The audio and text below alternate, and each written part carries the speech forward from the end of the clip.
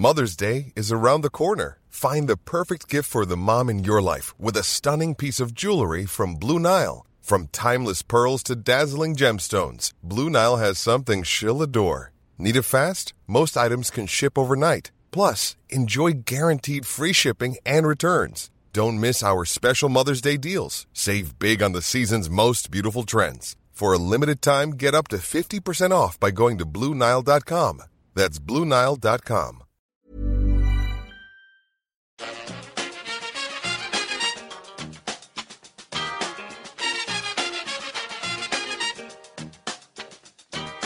Bring it fast.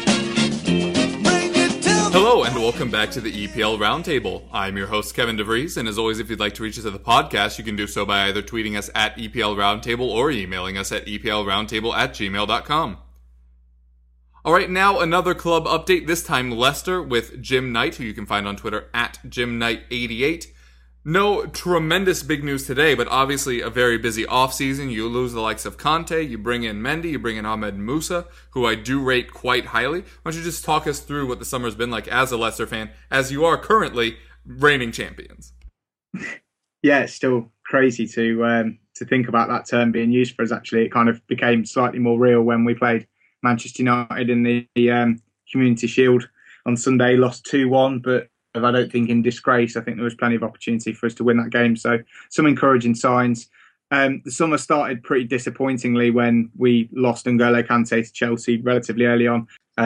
Obviously, before that, we actually had a bid ongoing for Jamie Vardy from Arsenal, who met his supposed release clause, and he was offered a big contract down there and eventually turned it down and decided to stay at Leicester. So I think he has won over some fans who thought that all footballers were just out for the money. Obviously, he's on a much improved contract at Leicester City now.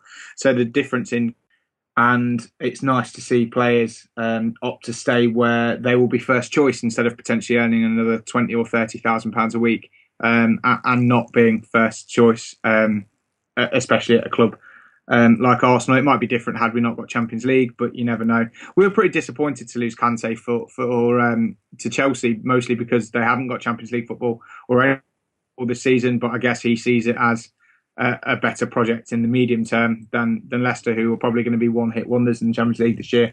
Would have liked to have seen him offer us one more year and keep the team together, and then go his own way and earn the money, because he's only in his early to mid 20s. He's very, very promising as a player, and I can totally appreciate why he cashed in. But I think that plenty of people would have wanted him to stay a bit longer. But that's football for you; these things happen. We've been pretty impressed with some of the signings that we brought in. Very excited about Ahmed Musa and the prospect of him forming a partnership with Jamie Vardy. Last season, that I didn't think that the striking options that we had were quite up to scratch. Bizarrely, as we were winning the league, but actually to compete on 2 or 3 or 4 fronts, if we want to go for the domestic cups as well, you have to have a deeper squad, let alone a better calibre of striker in the Champions League. So having Ahmed Musa, who's got experience at CSKA Moscow, has played against big teams like Manchester United in the last few years, and has got experience on that European stage in a very, very kind of tough, harsh footballing environment as well, I think will stand us in good stead.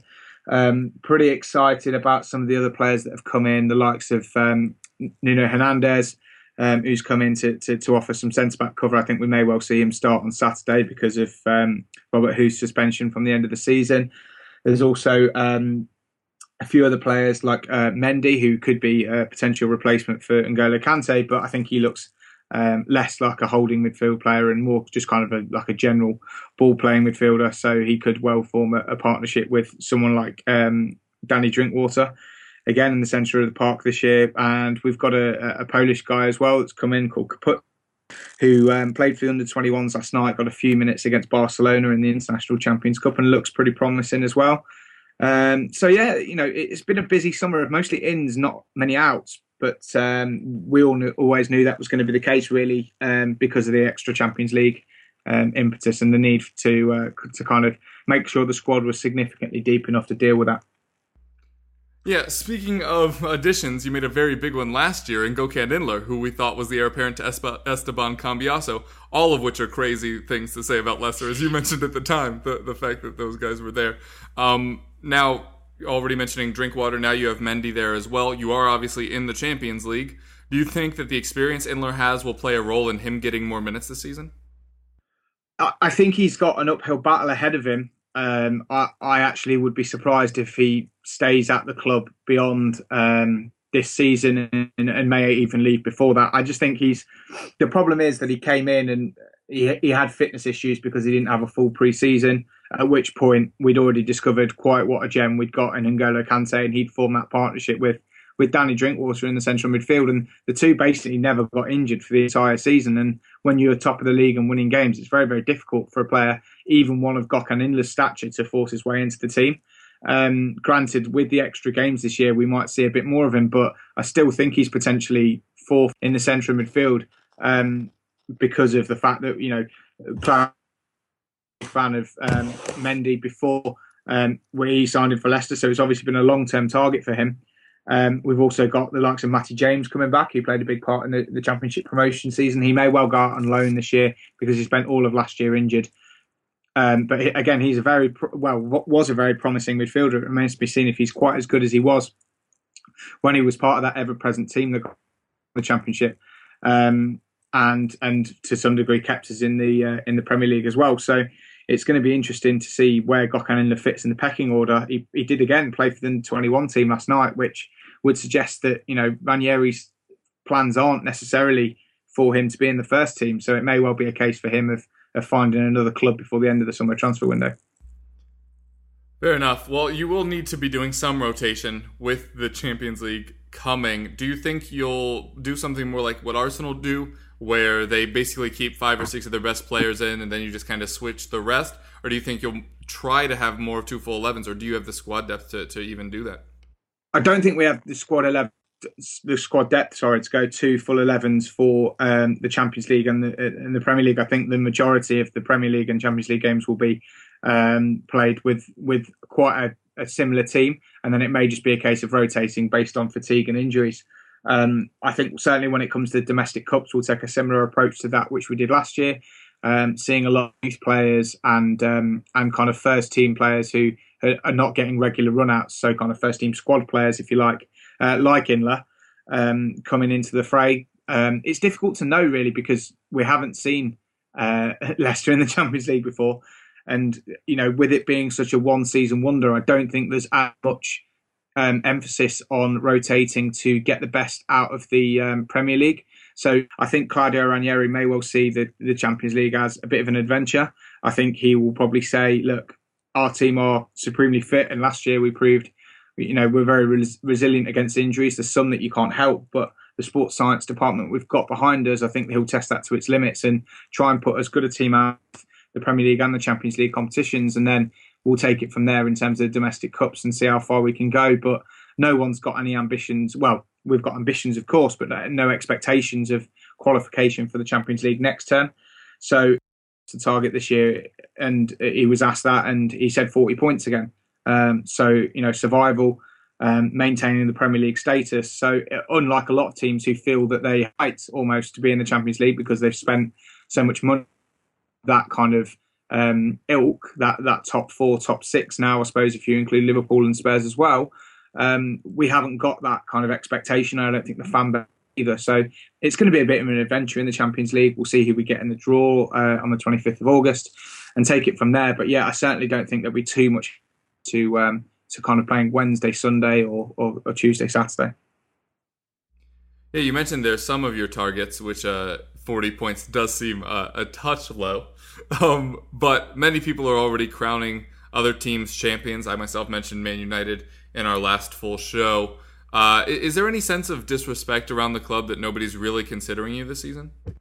I don't think it's so much disrespect. I think a lot of people are still kind of riding high on the achievements of last year and the impossible dream. I just think a lot of people believe, and I've seen what's happened in terms of the impossible dream, with such huge kind of a surprise last year.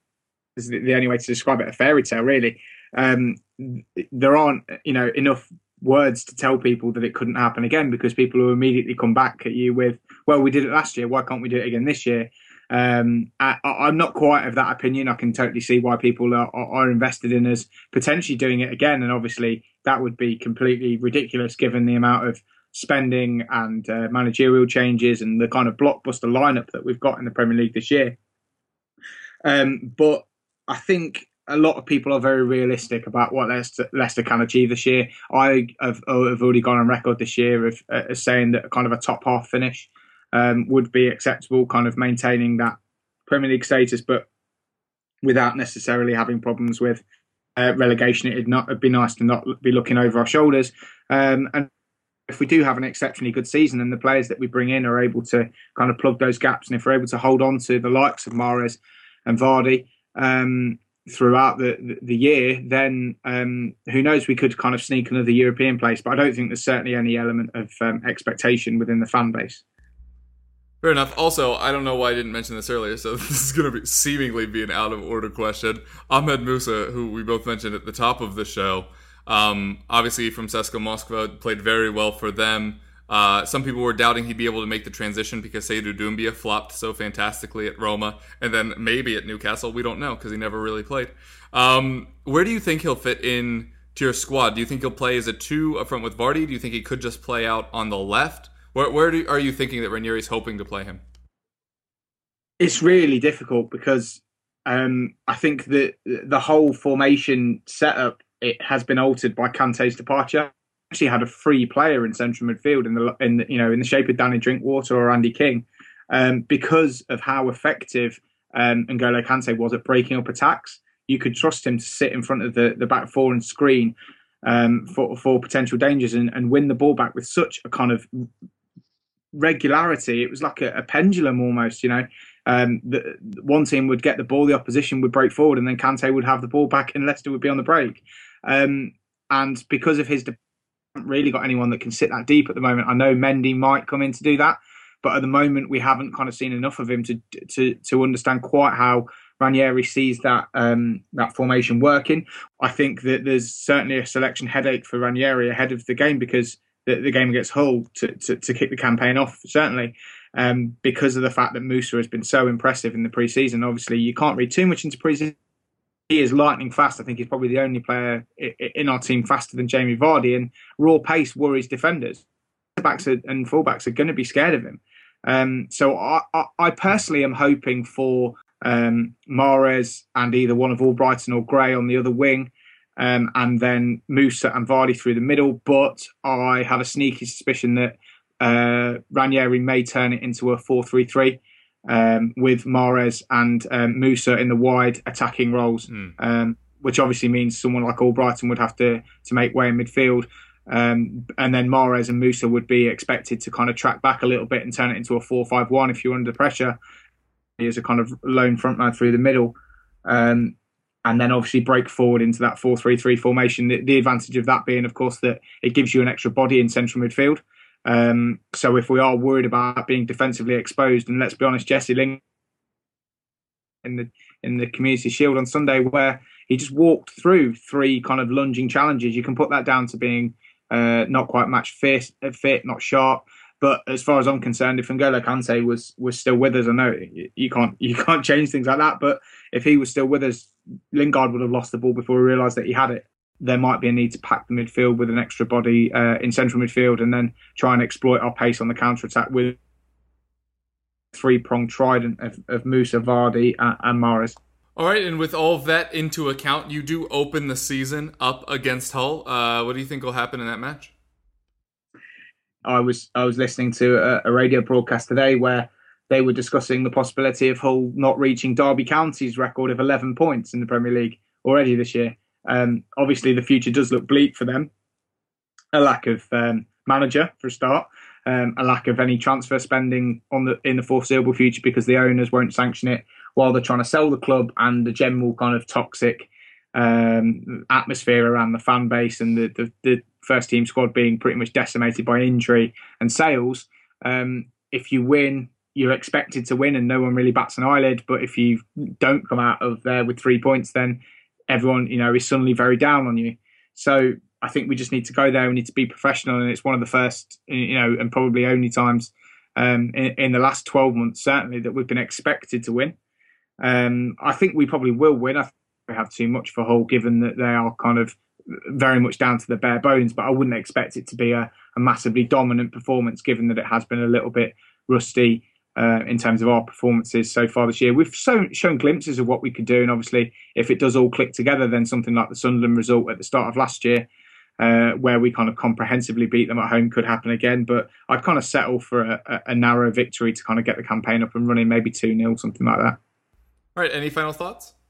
No, just that, I hope that we get some intriguing ties in the Champions League, and we're able to enjoy those to the fullest of our ability, and that we give a good account of ourselves, because I think a lot of people, when it comes to the Champions League, are writing Leicester off already. Obviously, it helps that we're a top seed, in the sense that we're going to avoid the quote unquote big good league winners and the as well in Real Madrid. So we'll have to see how we get on, but hopefully we're able to shock a few more people on the continent, as we did domestically last year. All right. Well, thanks so much for joining us. Do you have anything you'd like to plug?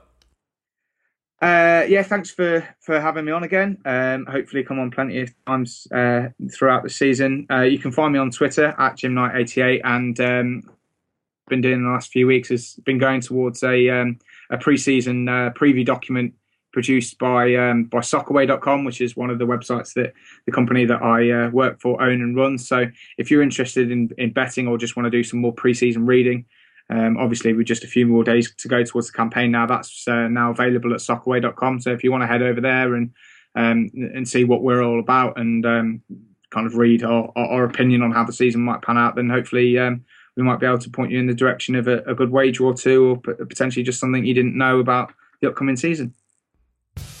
All right, well, it was very nice speaking with you. I'm sure we'll do so again soon. Best of luck this week.